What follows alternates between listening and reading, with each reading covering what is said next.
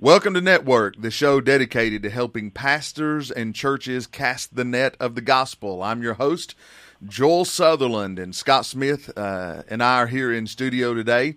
And today we're going to talk about evangelistic preaching. How can a pastor preach more evangelistically week in and week out? We've got with us a special guest today, Braxton Hunter, who is an evangelist that sees many people saved when he's out on the road. I've used Braxton many times in my own church when I was a pastor and seen many people saved. That's just a little bit about who he is. Braxton, welcome to the network recording today. Hey, Joel, Scott, glad to talk to you guys. We're glad you're here. Now, Braxton, before we dive in, I called you an evangelist, and that is 100% true, but you're also more diverse than that. Tell us a little bit about yourself and your family and what you do day in and day out. Well, I say that I'm in full-time evangelism because usually every week I'm on the road preaching in different churches and conferences and things like that. But I have a passion for Christian apologetics, and I've used that to try and make sure that my evangelistic ministry doesn't fall on deaf ears when I'm talking with skeptics and people of other faiths and things like that. But also, I teach Christian apologetics and evangelism at Trinity College of the Bible and Theological Seminary, where I'm executive vice president. And when I'm on the road, I'm also teaching webinars and things like those. Those sorts of resources are available. And so I want to make sure that not only am I doing evangelism, but I want to make sure that that I can help equip pastors and people in other areas of ministry to accomplish that goal as well. Yeah, Braxton is very diverse, very technology savvy in what he does and what they do at Trinity. And if you'll hang on to the very end as you're listening to this, we're going to tell you how you can get an incredible discount on some things they're offering to help you be more evangelistic. And we'll tell you that at the end. Braxton, we want to dive right in and talk about how can a pastor preach more evangelistically week in and week out so he can see people saved in his church. Do you have some ideas for our pastors who are listening in? Absolutely. When I was pastoring, I pastored for 5 years, and even now the church that I attend, when I'm not on the road, I preach there, and that's more of a pastoral situation for me than what I am doing when a church has called me to come and specifically hold an evangelistic event. And so when I preach in a pastoral setting like that, I still want to be evangelistic, and I know our pastors want to do the same. And there are a few principles that I think will help with that. And Joel, the first thing that I always try to do, and this is really true in any time you preach, but in an evangelistic setting when you want to see people saved and you believe God's leading that way, I think it's important to foster a sense of urgency that surrounds the whole event, the whole day, the music, the sermon. But the thing that you directly have the most control over is what you say in the pulpit as the pastor. And I think there are some ways to create that sense of urgency. One of those things that I've found is when I get up into the pulpit, I try not to comment too much on what the music was like or other things that are going on in the life of the church. All those sorts of things can be taken care of during the announcement time or at other parts of the service or even at the end of the service. But when I get up into the pulpit, even if there's just been a powerful, amazing musical piece that's just been played, I jump right in to the preaching of the gospel because I want people to understand that what we're talking about today is of the utmost importance. It not only affects how to have a happy Christian life and live for God and serve Him and accomplish the goals that He has for you as a believer, but since we know there are unbelievers out there, and that's what we want to see is unbelievers coming to know Christ, this is the most important issue that we'll ever talk about. And so for that reason, I want them to see from the jump that this is vital for you, and it's more important than commenting on other things that are happening. I try to talk a little bit about something that's either a human interest story or something that's going on in culture right now that's going to back up what I'm trying to say. Or try to say something funny, but something to catch the attention right from the beginning.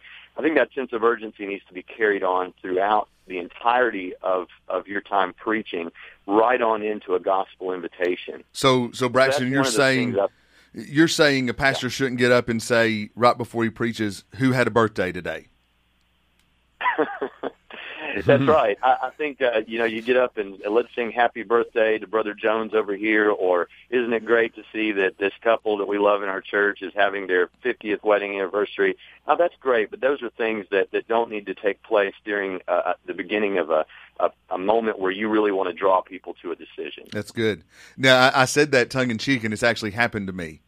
I've been in a church, and they sung happy birthday right before I got up to preach. And so, that's hard. That's really, really hard to go to the pulpit. And someone else did it to me, but a pastor can do that to himself. He can lose that sense of urgency by doing trivial things when he steps into the pulpit.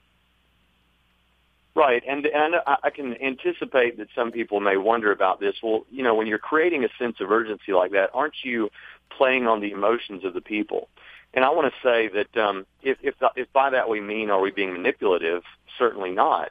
But we have to understand that God created us as emotional people. That is a part of who we are, and it's a part of what drives our decisions.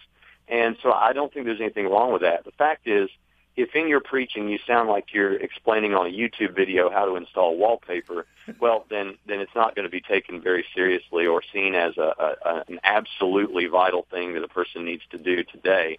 And so that's one of the things that I take into the pulpit every time I preach, is I want to create a sense in these people that this is the most important thing they're going to hear today and the most important thing they're going to contemplate for the rest of their lives. That's good. Mm-hmm. That's good. So week in and week out, a pastor, when he goes to the pulpit, can create a sense of urgency. But let me say it this way as well. It's important he has a sense of urgency in order to create a sense of urgency, isn't it? Oh, certainly. In fact, obviously, because I feel the call to the Ephesians 4:11 call to be an evangelist, I have that kind of built in. When I was pastoring, we saw a lot of baptisms, and usually every week I was pushing for that sort of a decision, and I think we always should present the gospel and push for that sort of decision. But with me, it just came naturally because I think that's part of the DNA that God made me with, my spiritual DNA. So, for someone who has the call to be a pastor or to be a teacher, maybe that's something they need to actually recognize and consciously think about, and in their prayer time, which we'll talk about in a minute, really focus on. So I think that sense of urgency is very important. But that leads into the to the next thing that I think is key, and that is to preach with that goal in mind.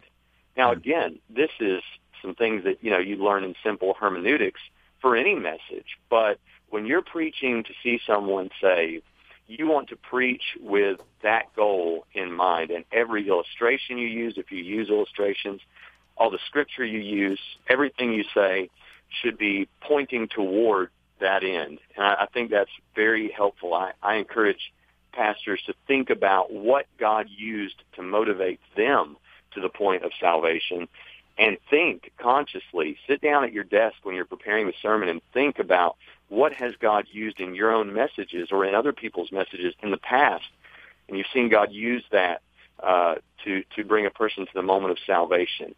And again, this is not being manipulative. This is a part of how God made you. This is, you're preaching this message because God puts you in this position. God called you to this ministry. And just like with Scripture, it's all God breathed, but God used the personalities, the experiences of those men who wrote that Scripture. And in the same way, He can use your personality and your experiences to do the same. So preaching with a goal in mind will keep you from getting off on rabbit trails. And I have to fight that. I'm a Southern Baptist evangelist. That's one of the things we do best is rabbit trails, But I have to fight that, and that'll keep you on track. Working toward that moment where that person will come to Christ. That's good. So you're saying a pastor should almost assume there are lost people in the building who need to be saved, and turn his message towards that end, that whoever there is lost will be saved that day. That's right, and that you're kind of hitting on my fourth point here, which is you should preach to everyone. I really think that. Whenever I'm preaching to we have a Wednesday night group at our home church, and if I'm ever home on a Wednesday night, I'll teach that class, and we just go do expository studies through books of the Bible. And I know the personal experiences, I know the personal testimonies of those that are in that group. It's not a very big group at our church, and so I could, though you would think you can never say this, and we preachers and pastors never want to say this, but I could actually be pretty confident in saying I think everyone in this room right now, as best I can tell, is probably saved. Mm-hmm. But at the same time, even there, I try to preach to everyone. I don't ever preach a message that is such that if there's a saved person there, for example, then they wouldn't get anything out of this because I'm strictly being evangelistic.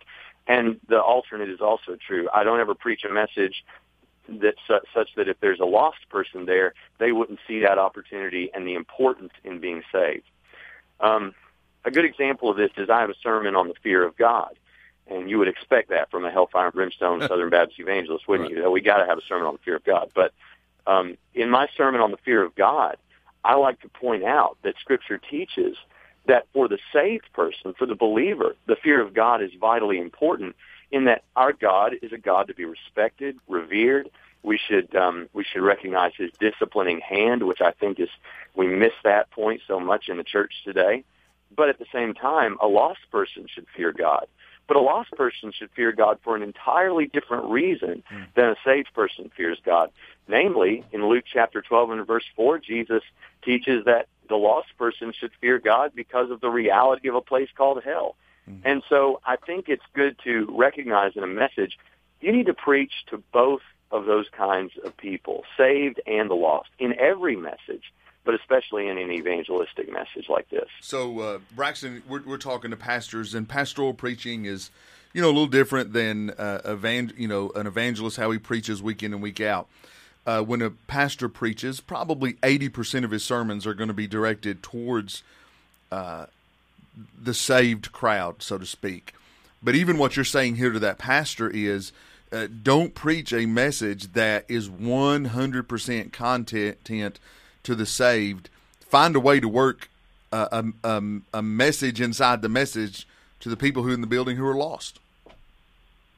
That's absolutely right. One of the most directly Christian or church-oriented messages that I have preached and God has used, and I preached it at your church, Joel, and I preached it at the Evangelism Conference, is a message out of the book of Haggai on rebuilding God's house. Now, without re-preaching that message on your broadcast, that is a message, the principles of which are really focused on the saved and focused on those who believe in God today. Yet at the same time, by the time I get to the end of that message, I've pointed out, I titled that message, Get Up and Do Something. And by the end of that message, I'm saying, yes, Christians need to get up and do something to build God's house. Yet at the same time, if you're a lost person here today, what you need to get up and do is become a part of God's house. So there are things like that that can very simply be done and easily be done to preach to both. And here's a real good practical reason for preaching to both every time. It may be that the pastor, 80% of his messages are going to be directed towards the needs of his church and the people of his church. Yet, if he plans on giving a gospel invitation, and I'm one of those, I'm a young guy, but I guess I'm kind of old-fashioned in this. I personally like the idea of giving a moment where a person can respond to the gospel, maybe even come to the altar in a gospel invitation, every chance we get. Every time we preach corporately, I think that's a good idea. Now maybe you don't feel that way. Maybe the folks listening, don't feel that way, but I know I do. But if you preach that way, if that's how you conduct your services, and you only preach to the lost, they may or may not respond to that invitation if they're the only ones who are being called to a decision. Now, again, we have to walk the line. We don't want to be manipulative here, but the fact is, if there are a number of believers who you have also preached to, who are coming to the altar to talk to God about issues in their lives, or maybe seek counseling from the pastor at the end of that service, it's going to be a lot more comfortable. It's going to be a lot more easy for that lost person to say, well, I'm not the only one moving forward. I can go talk to that pastor as well. And so there's a real practical reason besides all of the spiritual reasons we've discussed. Well, and Braxton, Scott, I want Scott to comment on that. He and I were just talking about that the other day. I'm a big believer in gospel invitation. And Scott and I were just talking about improving our invitation, and so that people are moving before we call them to move. Isn't that right, Scott? Yeah, absolutely, absolutely. And they're we want to condition. We want to. I call it kind of greasing the skids for the invitation. In other words, we want to make it okay to move. Mm-hmm. We want to make it feel okay to follow the leadership of the pastor. If he directs a certain way, that it's okay to do that. If it's appropriate for me to do that. If I'm lost, that I could move forward, or that I could move out, or I could go to the front, or even the back, wherever you have someone stationed to talk to. Or if I'm a believer, that it's okay for me to go ask for the prayer that I need, or whatever. So I think cultivating that atmosphere of freedom to respond is crucial. And there are a number of ways to do that, but I think we need to be intentional about that. Yeah, we live in a culture now, guys, where when we're traditionalists, and so when we hear the term "come forward," we know, the three of us, nothing weird is going to happen up front. But for an unbeliever who comes into the building, who maybe has never been in church before, they have no idea what is going to transpire if they walk down to the front. And so sometimes it's good to let them see other people moving, like you just said, Braxton. Okay, that guy went down there and he didn't disappear, or they didn't do some weird chant over him or something. And that gives me freedom to be able to do the same. One of the biggest mistakes we make is we take too much for granted. Joel and I jokingly call it the curse of knowledge. In other words, we know what's going to happen in an altar call, but because we've grown up in this and we've preached for years, and you have too, Braxton, you know that.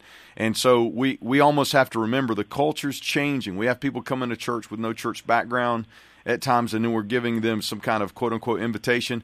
They don't know what to do with that, so add a little more detail in the instruction. So, for instance, you can kind of give them a picture of what's going to happen. Hey, we want you to, if you prayed that prayer just then and you meant what you prayed, you've given your heart to Christ, we want you to come down, and there are two men down here, or there's two men and two women down front. We want you to come to them, and they're gonna take you by the hand. They're gonna pray with you, and they're gonna just take record of your decision, and we're just gonna rejoice with you. Give them a mental picture, a mentally safe picture of what's going to happen at the altar. Fill in the blank for them. That's a good word. A confused mind always says no. And so the more confusion we can take out about what they're about to expect, the more likely they're going to say yes and respond in the way we're asking them to. That's good. You're right. There's something that is so appropriate to that just happened to me yesterday. Yesterday morning I was preaching in a church here in Wadesboro, North Carolina. And when I finished preaching, we had a good response. We had several people come to Christ. And afterwards, a tall, very built guy who had just gotten out of jail came up to me, and he said, if it weren't for other people going forward, I wouldn't have gone forward, because I thought, if he sends me out to talk to that guy out that door like he says he might, then how do I know they're not going to do some weird experiment on me or something? Wow, that's so good. But that's so exactly what you've just described. Yeah. So this leads to there's a couple of things I want to say about this. I don't know if you have time for this, but I want to give you a list of do's and don'ts that I have for giving a doctrinally sound gospel invitation. Good. First of all, I think it's biblical to give these gospel invitations. Matthew chapter 4 and verse 19 shows Jesus extending an invitation for people to follow him if they've heard his message. Acts chapter 8 verses 36 through 38, we see Philip encountering the eunuch and invites him to make a decision for Christ. And there are other passages like that. So here's my list of do's for the gospel invitation. Guide them to a moment of decision as you preach, and we've talked about that. But be as specific as is appropriate to be. When you're talking to them about what's going to happen and what they need to understand about salvation, we need to be, of course, very specific. And then make it clear what is going to happen. You guys have just been talking about that.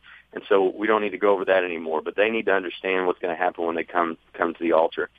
And then speak to the people and not to the back wall. When I have people, this is good for preaching, but when I have people at the altar and I'm talking to them as a group, I'm talking to them. I'm making eye contact, and that's even easier to do when they're at the altar. And you can see their tears, and you can see things going through their mind. And so I think that's vital. And then explain why this is necessary. I explain why it's necessary that they talk to someone about this, why it's good that they talk to one of our counselors or talk to the pastor about what's going on, because the first voice they're going to hear in their mind when they walk out the door is the voice of Satan saying to them, that was nothing in there but a bunch of emotion. That preacher tricked you with all his winsome words and good looks and all that. And so I try to encourage them that it is important that they talk to someone, a counselor or the pastor, and tell them, hey, I gave my heart to Jesus today. I got saved. I think that's very important. And then we've talked about creating a sense of urgency, and I actually tell them not to stop listening. You know, this is, you've heard me do this, Joel, but when I'm talking to a group, you can kind of see and you can kind of sense when people might be starting to get glazed over. Or at the altar, you have this issue that is so sweet, but at the same time can be a problem where people want to run up and wrap their arms around that person that came forward and start talking to them and all of those things. And that's great. I'm glad we have caring people in our churches. But I actually say, look, if you're at the altar, I want you to listen to me right now. I want to talk to you directly. So listen to me. And I tell them that. Then I make it clear that you're speaking to everyone. We've talked about that. And then I remind them that no other listener's opinion matters. I'm not talking to the person behind them or in front of them. And there's nobody and no thing going on in the world right now that is worth you not giving your heart to Jesus, not coming forward, not following through. There's nothing, nobody's opinion, not what some church person thinks. So those are some do's, and the don't list is very short. You should never be manipulative. We know that. You can be systematic without being manipulative. I think that's important to highlight.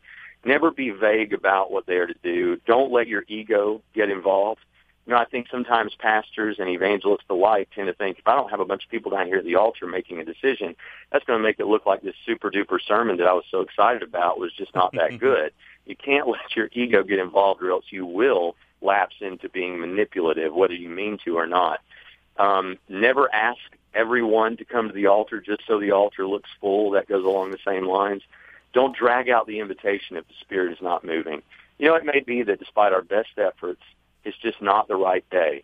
And we need to recognize that and not sing 50 verses of a worship song to try and force someone to make a decision that, on my theology, God's not going to force them to do. And then I never do anything that might unnecessarily embarrass them. Don't instruct individuals to come. I don't even, now this is where pastors may do things differently, but with me, I don't even have people come and kneel at the altar in a specifically evangelistic invitation. I want them to come and stand because, quite frankly, a lost person doesn't even know really why they're kneeling yet because they don't know the Lord. And then finally, never use the invitation as a chance to try out various styles. Figure out what you're going to do ahead of time. Don't use these poor people who are lost and need to be saved as your guinea pigs. And I think that's why ultimately a podcast like this and a discussion like this is helpful. So that's my list of do's and don'ts there. Well, let me back up. Let me back up. Let me back up and comment on a couple of those. One, just so there's no confusion, you said, don't ever call anyone forward. It's okay for a pastor to call everyone forward, not to stack the altar call, though. So for example, he may be preaching a message primarily to the saved. You've already given the invitation to the lost, and now that's kind of concluded. And then you may want to call everyone in the church forward to pray for a lost friend or do something like that. You're not against that kind of maneuver. That maneuver is not the right word to use there. You're not against that kind of altar call, but you're just saying, absolutely, don't call everyone forward to make it look like you had a giant response. Absolutely, that's exactly right. That's why I mentioned that in the vein of being manipulative. We don't want to do one of these things where we say, well, if you love Jesus, you need to come to the altar this morning just so the pastor feels good about what happened. I always said if you love your mama, come forward. You don't think that's good? So, and then another thing was, don't try out styles. I know one thing pastors are really guilty of is we'll spend hours and hours preparing for a sermon, and we never give the altar call a thought going into it. And so just as a pastor's preparing that sermon, he may want to do a different kind of altar call this Sunday, but prepare for it before you get there so you're not winging it in the pulpit. That's right. Absolutely.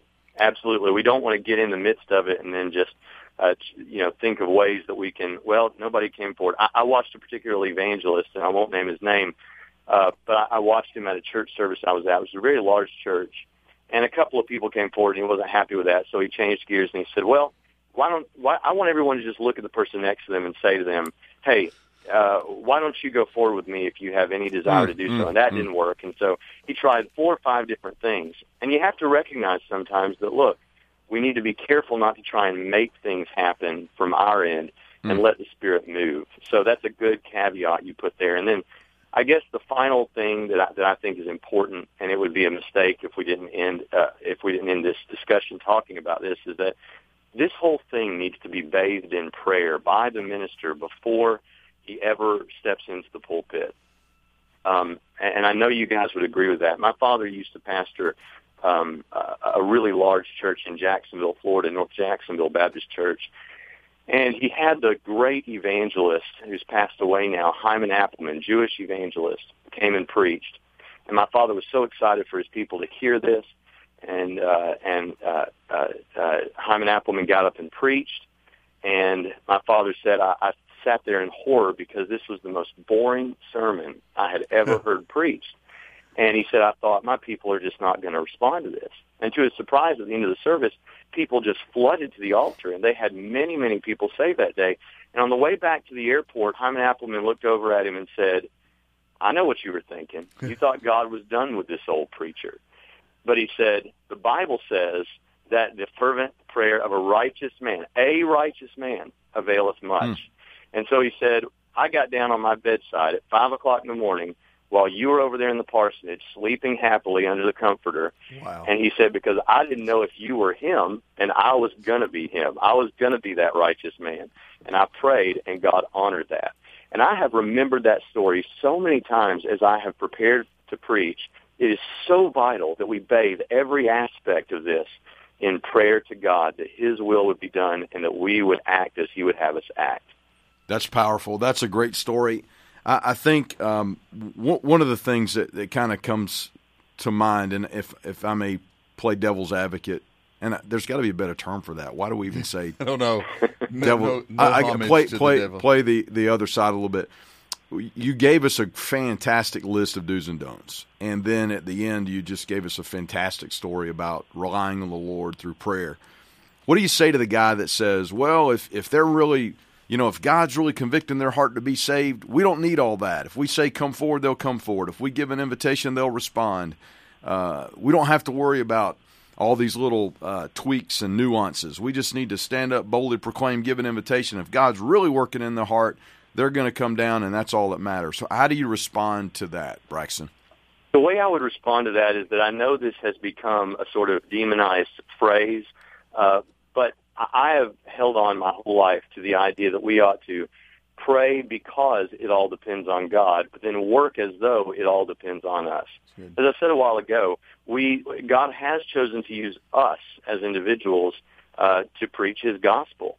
And so for that reason, I think preparation in this area is vital.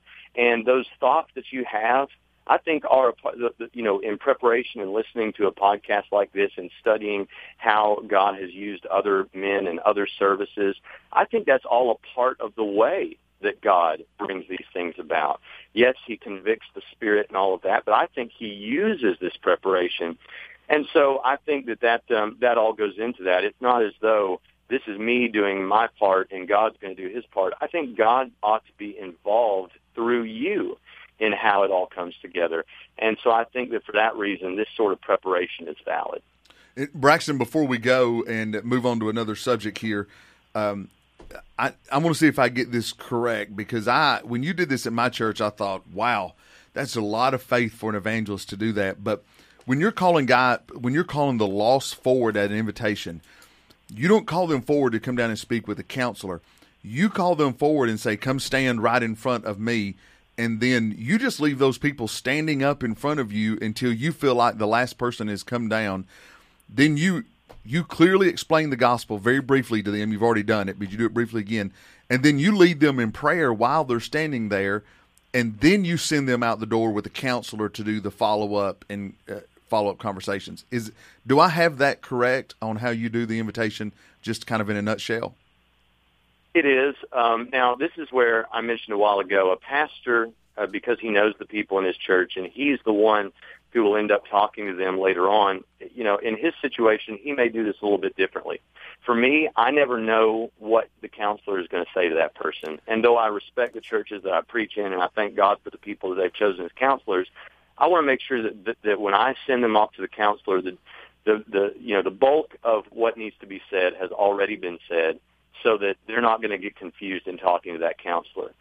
And I want to make a comment on that. When someone comes forward for salvation and they stand there at the altar, once I get to the point where the people that are going to come forward, it seems like, have come forward, I explain to them what repentance is. I explain to the group in front of the whole church how this whole thing works, and I go through Romans chapter 10, verse 9, that we believe there's two things that are vitally important here. Number one, that you believe that Jesus rose from the dead, that God raised Jesus from the dead for you, and that you need to confess this. And then I tell them, and so I think it's very appropriate that the first person you confess this to is God himself, repenting, believing, and asking him to save you today and committing your life to him. But here is the key, and this will save so many headaches with people that may be critical in our churches, and unfortunately there are people like that. I tell them, I say, there's nothing magical about saying a bunch of words after a preacher if you're not genuinely drawn of God here and ready to pray and be saved, and you're ready to make that commitment for your whole life. There's nothing magical about doing a ritual, which is what that is if you're just saying a bunch of words, the sinner's prayer, and there's nothing behind it. So I explain to them the content of that prayer, and then I say, so you're free to pray your own prayer to God, expressing that, but I can lead you in a prayer asking Jesus to save you, but you have got to understand that it is not some mindless prayer, that I've explained to you what you're praying and what you're doing, and it's got to be something real that's happening in your life. And that is a very important caveat, because we know that specifically in our convention, we have a lot of people that are saying, well, you just can't just, have some people repeat words after you and therefore they're saved. And I agree 100% with that. So, but yes, that's how I handle that. But a pastor who knows that he can trust his counselors, or he knows he's going to talk to them later, maybe he can frame that up a little bit differently. But I don't have them kneel, and that's only because I think that a person who's lost goes forward and kneels. Number one, they're harder to identify. It's easier for them to walk back to the pew with the people that came forward for other reasons. And then also, they don't know what they're kneeling for because they've never been saved. That's good. And look, we've all been in churches. Scott, you're an evangelist. Braxton, I'm preaching in a lot of churches. I didn't trust the counselors. As a matter of fact, I've seen people weeping in the pews over their lost soul and come down and speak to a counselor. And when I go ask the counselor what happened, the counselor's like, they just wanted to pray. I wasn't really sure. And I'm like, oh my gosh, you dropped. That's somebody's soul right there that you just, and they're not doing it on purpose. A lot of counselors are uncomfortable. Can I say it this way? In a move of God that may be taking place in their service. They just really don't know how to deal with that. And so I like what you do, especially for a pastor to say, well, I can't do that every week. Well, maybe not, but if a pastor has back to church Sunday like we just had, where there may be a lot of lost people in the building, or an Easter Sunday where there may be a lot of lost people in the building, that is a good way to do the invitation. And, you take care of the process, so to speak, then let them go off with folks after that. So absolutely. When I pastored a church of about 500 by the time I left, and we had 80 baptisms a year. And the reason for that was because I'm a big believer in special event days like you just described. And it's on those days that a pastor can really pull out all the stops and give one of these evangelistic sermons and invitations and treat it as though he's an evangelist. And that will, of course, help him if he has to go do a revival himself. Sure. All right, now, Braxton, before we go, talk about Trinity Seminary a little bit. Now, for guys who are not familiar with Trinity is a real cutting-edge seminary. You're involved with online learning, and I know you just mentioned earlier in the broadcast you do a lot of webinars for teaching. And Trinity specifically has some things that can help guys with evangelism and evangelistic preaching. Tell us a little bit about that, Braxton. Sure, Joel. Trinity is a non-denominational school, but we are Southern Baptist in doctrine. And the number of guys, as you know, Joel, and probably you know, Scott, the number of guys that are in the Southern Baptist Convention with Trinity degrees is humongous. And it is a 100% distance learning school. We do most of our teaching via webinar, where you sit in front of a screen and you see the professor live. You can ask questions and things like that. And we do offer a lot of evangelistic programs and courses and things like that. And you can sign up at Trinity, of course, and take those as a program and get a degree, or you can audit some of these courses. And I would recommend that you do that. One of our most popular courses is called Strategies for Personal Evangelism, and that'll give you some great ideas that are maybe a little bit deeper than what you would get just picking up a popular level book. And then you can share those things with your church in your preaching or in your own personal evangelism classes. Evangelistic preaching is a course that I remember taking during my bachelor work, and really taught me a lot of the things that I've presented here, and has really served me well. We have a class for global missions. If you're considering becoming a missionary or currently are a missionary, this is a great class to help you with that and help you get the principles you need for doing missions in North America and around the world. And then we have some church growth courses and things like that. And, of course, evangelism plays a big part in those courses. And I got permission to do this. We have in-house grants and things like that, but if you call Trinity because of this podcast and talk to them, I sound like I'm doing an infomercial here, Joel. It's all right. I wanted you to. But if you call Trinity and say that you're calling because of this podcast, we'll give you a 35% discount for students that sign up because of this podcast for at least 3 courses. But then I heard back from Trinity that they would be willing to give a 35% discount even for people that want to just audit courses. And so that is unheard of.